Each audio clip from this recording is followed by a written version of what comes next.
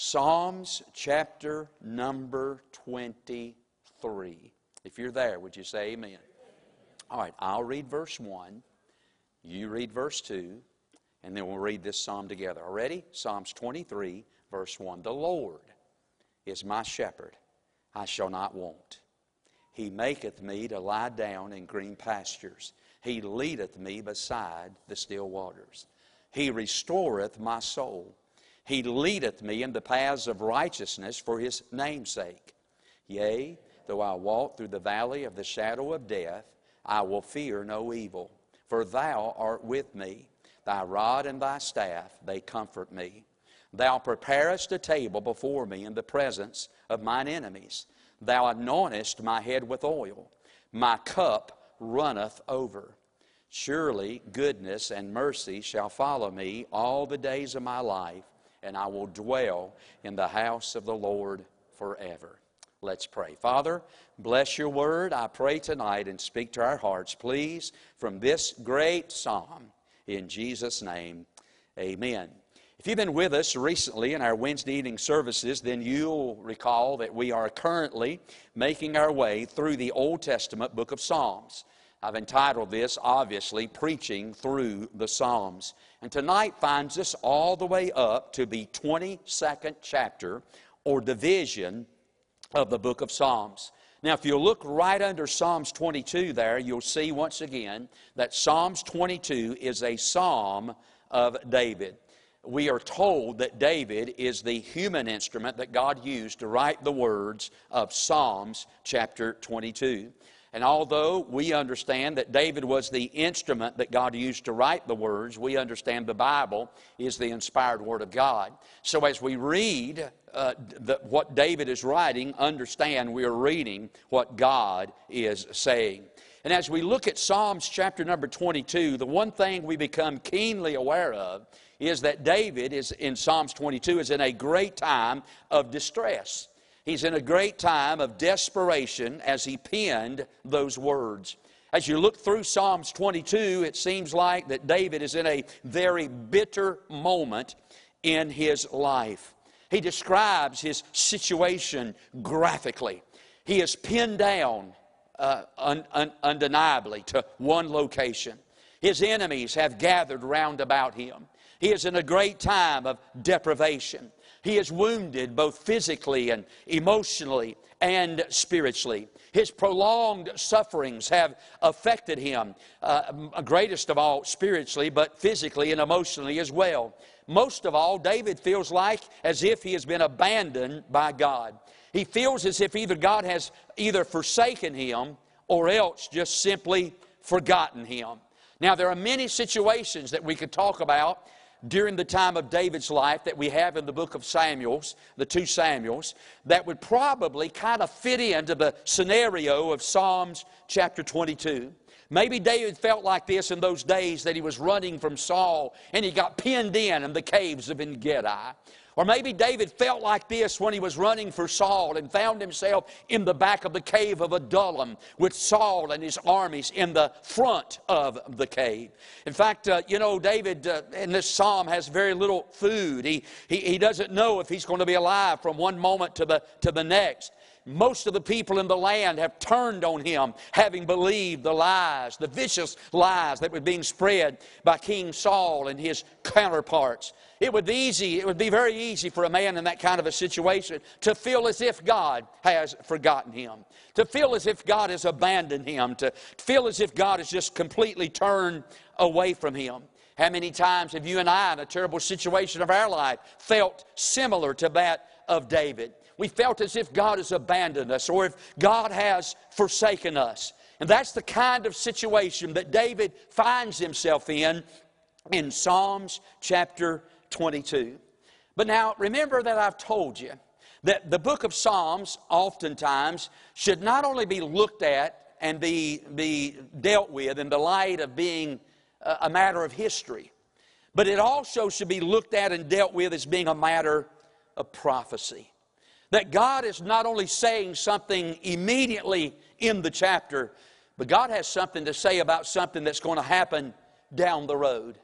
David in this text is writing his feelings down about some actual experience in his own life. But don't you kind of wonder, as David penned the words of Psalms 22, don't you kind of wonder if David kind of felt like, man, I wonder if there's something more than just meets the eye.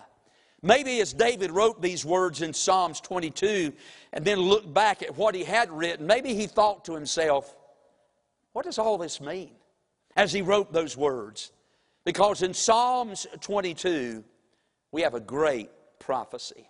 You see, while David may have been writing about some kind of a situation in his life, in reality in Psalms 22, what he's describing is the sufferings of the Son of God on the cross of Calvary. You cannot read Psalms 22 without thinking about Calvary. Some of the very statements that Jesus made while He was on the cross were written hundreds of years before in Psalms 22. Look at verse 1, for example. Psalms 22, verse 1. My God, why hast thou forsaken me? Now, if that rings a bell, guess what? That's one of the 7 statements that Jesus made while He was hanging on the cross of Calvary. And then if you'll look down in the same chapter at verse number 31, look at these words. They shall come and shall declare His righteousness unto a people that shall be born. And then notice this phrase, that He hath done this. People that are much smarter than I say that He hath done this is just one word. And is the word translated finished.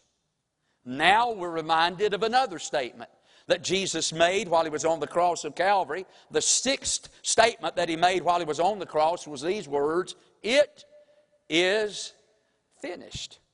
You cannot read Psalms 22 without glimpsing a matter of prophecy when it comes to the dark place of Calvary.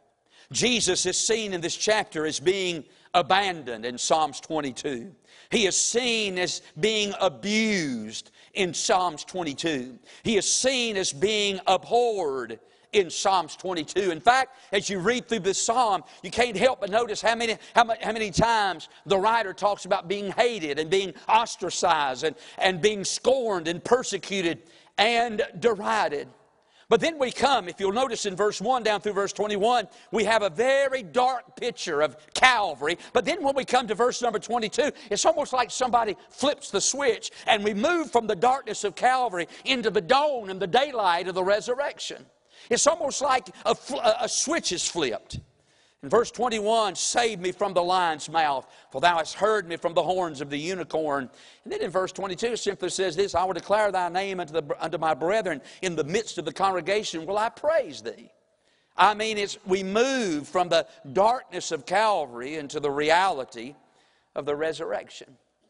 As we approach Psalms chapter number 22, it is almost as if we're standing where Moses stood on the mountain. We almost feel like we ought maybe just remove our shoes, because in Psalms 22 we're standing on holy ground. Now I know what you're thinking right now. You are sitting in your seat thinking, has our preacher lost his mind? I know you're thinking that. You're probably thinking, preacher, you read Psalms 23, but you're talking about Psalms 22. I'm confused. Have you lost it? The answer is yes, but no. The point that I want to make tonight in this message is simply this. If there had been no Psalms 22, there would be no Psalms 23. The reason we enjoy what we enjoy in Psalms 23 is because of what Jesus did for us in Psalms 22. Now is it making a little bit more sense? In fact, I don't know if you've ever noticed this or not, but Psalms 22 and Psalms 23 and Psalms 24 form what is known in literature as a trilogy. Now, a trilogy is a story that is told in one story, but it's told in 3 different parts. So really, you could tell it in 3 different parts, or you could just tell it as just one story. And it's known as a trilogy. Well, when we look at Psalms 22 and Psalms 23 and in Psalms 24, we really find in reality, we find God's great work in the behalf and on the behalf of all humanity. Watch this. Look at Psalms 22. Psalms 22, we see the cross. In Psalms 23, we see the crook. And in Psalms 24, we see the crown. In Psalms 22, we see grace. In Psalms 23, we see guidance. In Psalms 24, we see glory. Watch this. In Psalms 22, we see our yesterdays. In Psalms 23, we see our todays. And in Psalms 24, we see our tomorrows. Watch this. Psalms 23, verse 1. The Lord is my shepherd. You know, one of the great pictures that we have of the Savior and what He is like is, in the New Testament, is the fact that He's pictured as the shepherd. I mean, over and over and over again in the New Testament, we read the fact that Jesus is the shepherd. In fact, Jesus said this about Himself. In John 10, verse 11, Jesus said, I am the good shepherd. One of the greatest analogies that identifies to us what Jesus is really like is seen in the picture of Him being a shepherd. Well, in Psalms 22, guess what? The good shepherd gives his life for the sheep. Now, I'm telling you, this is unusual because if you'll go back and look in the Old Testament, the sheep gave their life for the shepherd. Sheep were raised throughout the Old Testament, and the reason that they were raised is so that they could give their life for the shepherd. And yet, when we turn the page and come across the 400 years of silence into the New Testament, we find the shepherd giving his life for the sheep. I mean, it's amazing, the trilogy, the story that we find put together here. In Psalms 22, we see the good shepherd giving his life for the sheep. And then in Psalms 23, we see the guiding shepherd giving guidance to his sheep. And then in Psalms 24, we see the great shepherd sharing glory with the sheep. Can I stop and say this tonight? I'm glad to be a son in the family. And I'm glad to be a servant in the field. And I'm glad tonight, ladies and gentlemen, to be a soldier in the fight. But more than just being a son in the family and a soldier in the fight and a servant in the field, aren't you glad to be a little sheep in the flock? Aren't you glad tonight we've got a good shepherd? You and I, if we know anything about an old sheep, a sheep has no defense mechanisms. I mean, sheep can't fight for themselves.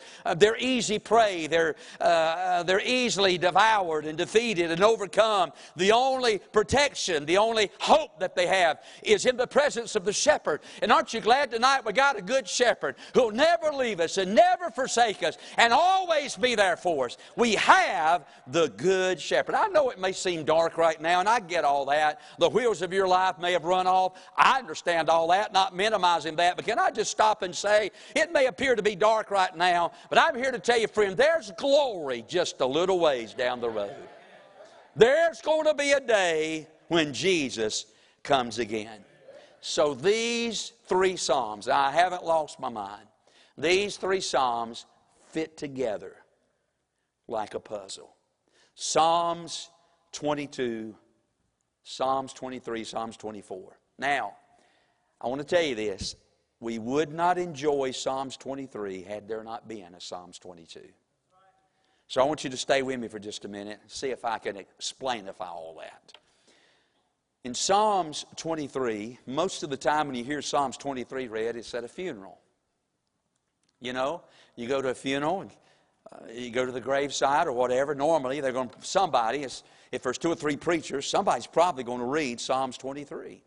But let me tell you about Psalms 23. It's not a psalm for the leaving as much as it is for the living.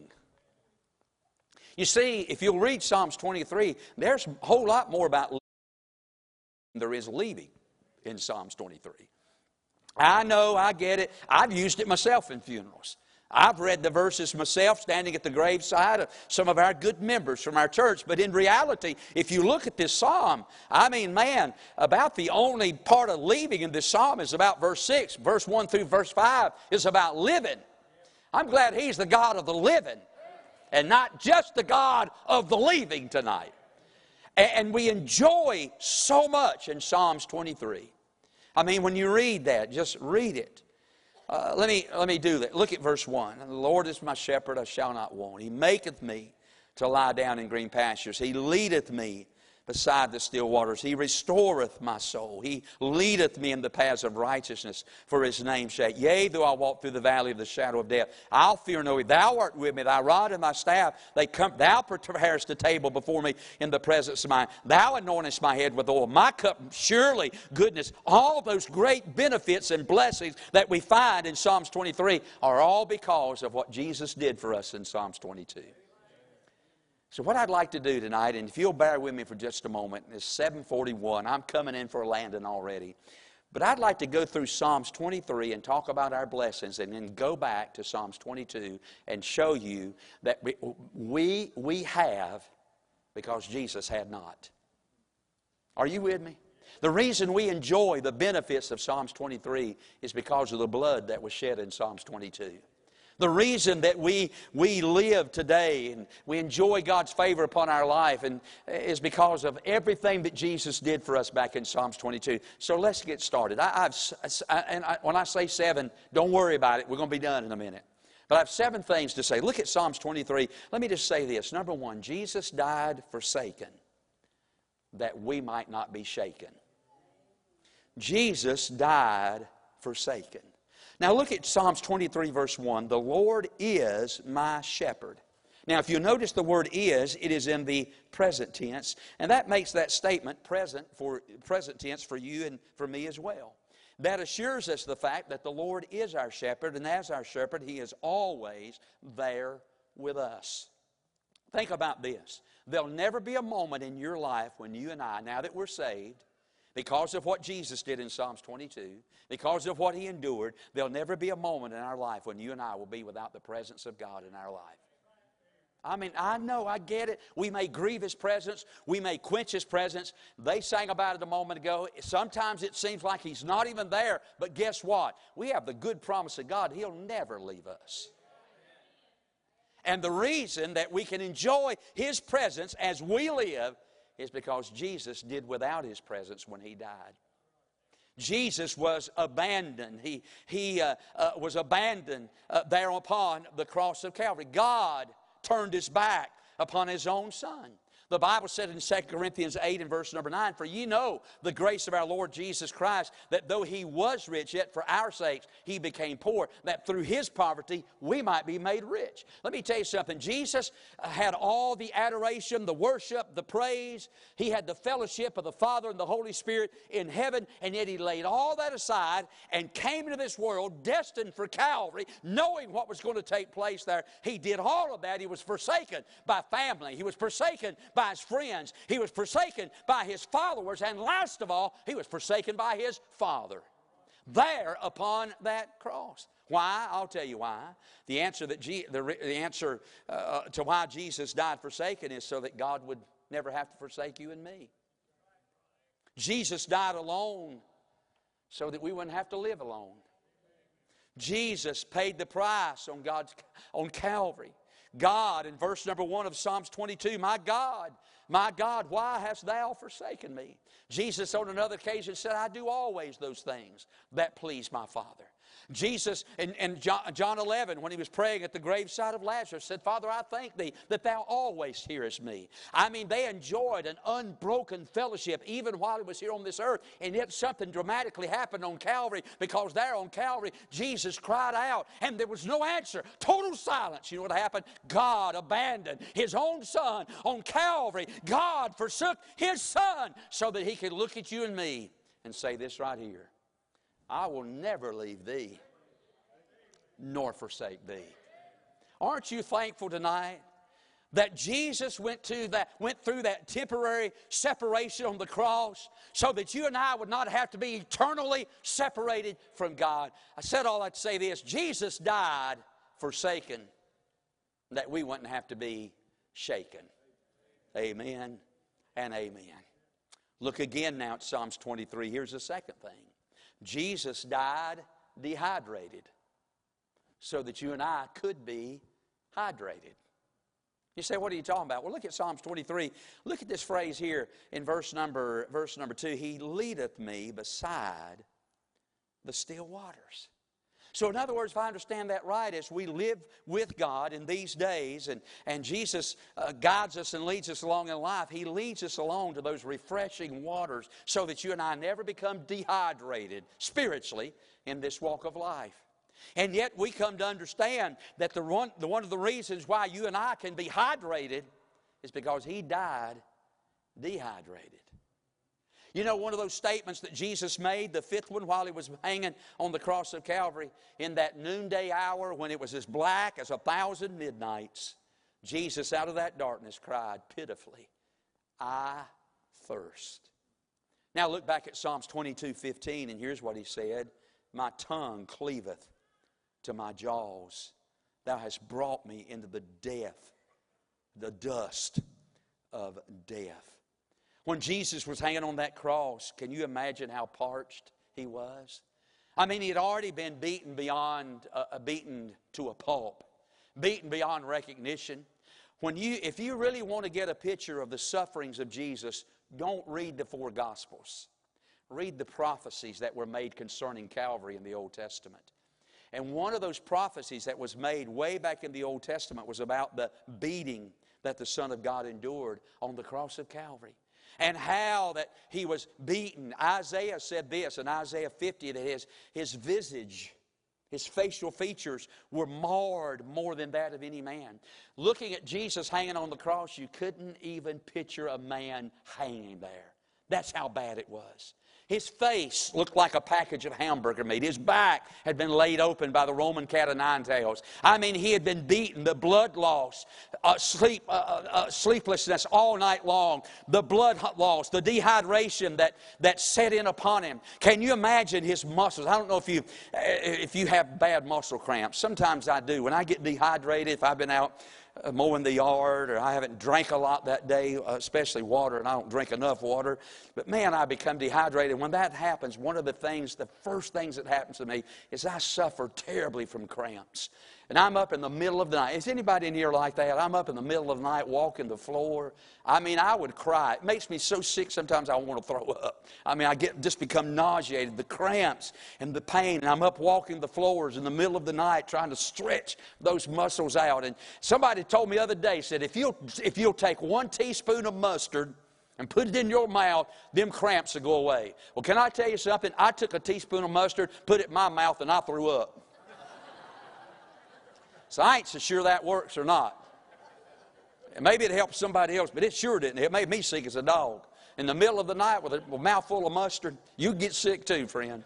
I was stretching them cramps out. Can you imagine hanging on that cross with the amount of blood that's been lost, and the sweat and the perspiration that has run down his cheeks and his face, and beaten like that? Can you imagine the biting cramps that was embracing the body of the Son of God as He hung upon that cross? And then He who had created the oceans and the streams and the lakes and the rivers, He had scooped them all out and said, let there be, and there was. And the darkness cried out, I thirst. And yet He thirsted that He might look at you and me and say this, he that believeth on me shall never thirst. He died dehydrated so that you and I could be hydrated.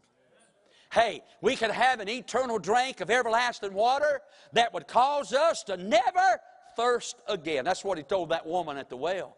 He said, you drink of the water I'll give you, you'll never thirst again, bless your heart. You say, did she? Well, I don't know, but she left her water pot. Evidently, she wasn't going to need that no more. And buddy, I'm glad to tell you, when you and I come to Jesus, He gives us a drink of eternal, satisfying, fresh, cool water that once and for all satisfies the deepest desire of our soul. Man, we've been going around trying to find this to satisfy us and that to satisfy us, but aren't you glad when you come to Jesus, He gives you a drink of water and you've never thirsted since? He died dehydrated that we might be hydrated. Number 3, He died in agony that we might live in luxury. Look again in our text. Psalms 23 says this, He maketh me to lie down in green pastures. Lush, soft green pastures. They tell me this about sheep. A sheep will not lie down until he is completely satisfied. I mean, he's got to have stomach full. He has got to be complete. He's got to be safe from all fear.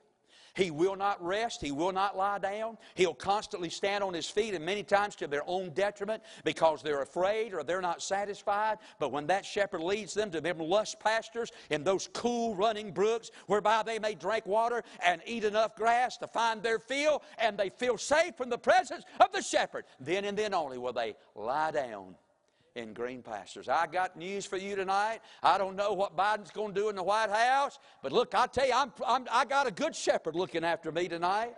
He's going to take care of us as His people. He's going to watch over us, and we can lie down in the midst of all hell breaking loose all around us because we got a good shepherd. He died in agony so that we might live in luxury. Go back to Psalms 22 and look at some of the things. You talk about agony.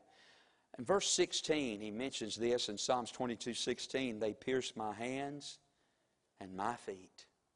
Then he talks about in verse number 14 and verse number 17, he's talking about his bones. Now we know, according to prophecy, not a bone in his body was broken. No bones were broken. But according to what he said in verse 14, and then down in verse 17, he was a sight hanging there on Calvary. In verse 14, he speaks about his bones are out of joint. In verse 17, he said, I may tell all my bones, they look and stare upon me. There are 206 bones in the human body, 206 of them. And Jesus said every bone in his body was staring back at him. What does that mean? Well, I personally think what that means is when they nailed him to that cross, when they pierced his hands and his feet and put him on that cross, he was so fixed to that cross. And then those Roman soldiers raised that heavy cross up, and when it finally slid down to the bottom of that hole that had been dug for it, it hit with such impact, and he was so fixated to that cross that every bone in his body was jerked out of joint and was protruding like bumps in his skin. Boy, can you just imagine the pain and the agony that the Son of God was in on the cross of Calvary. And yet, He did all that so you and me, He suffered so we could rest. Amazing. He died in agony that we might live in luxury. Watch this. Look again at Psalms 23. Jesus died abhorred so that we could be restored. Look in our text again in verse number 3. The Bible simply said this: He restoreth my soul. That means that God just comes to us and just gives us what we need at the right time in life.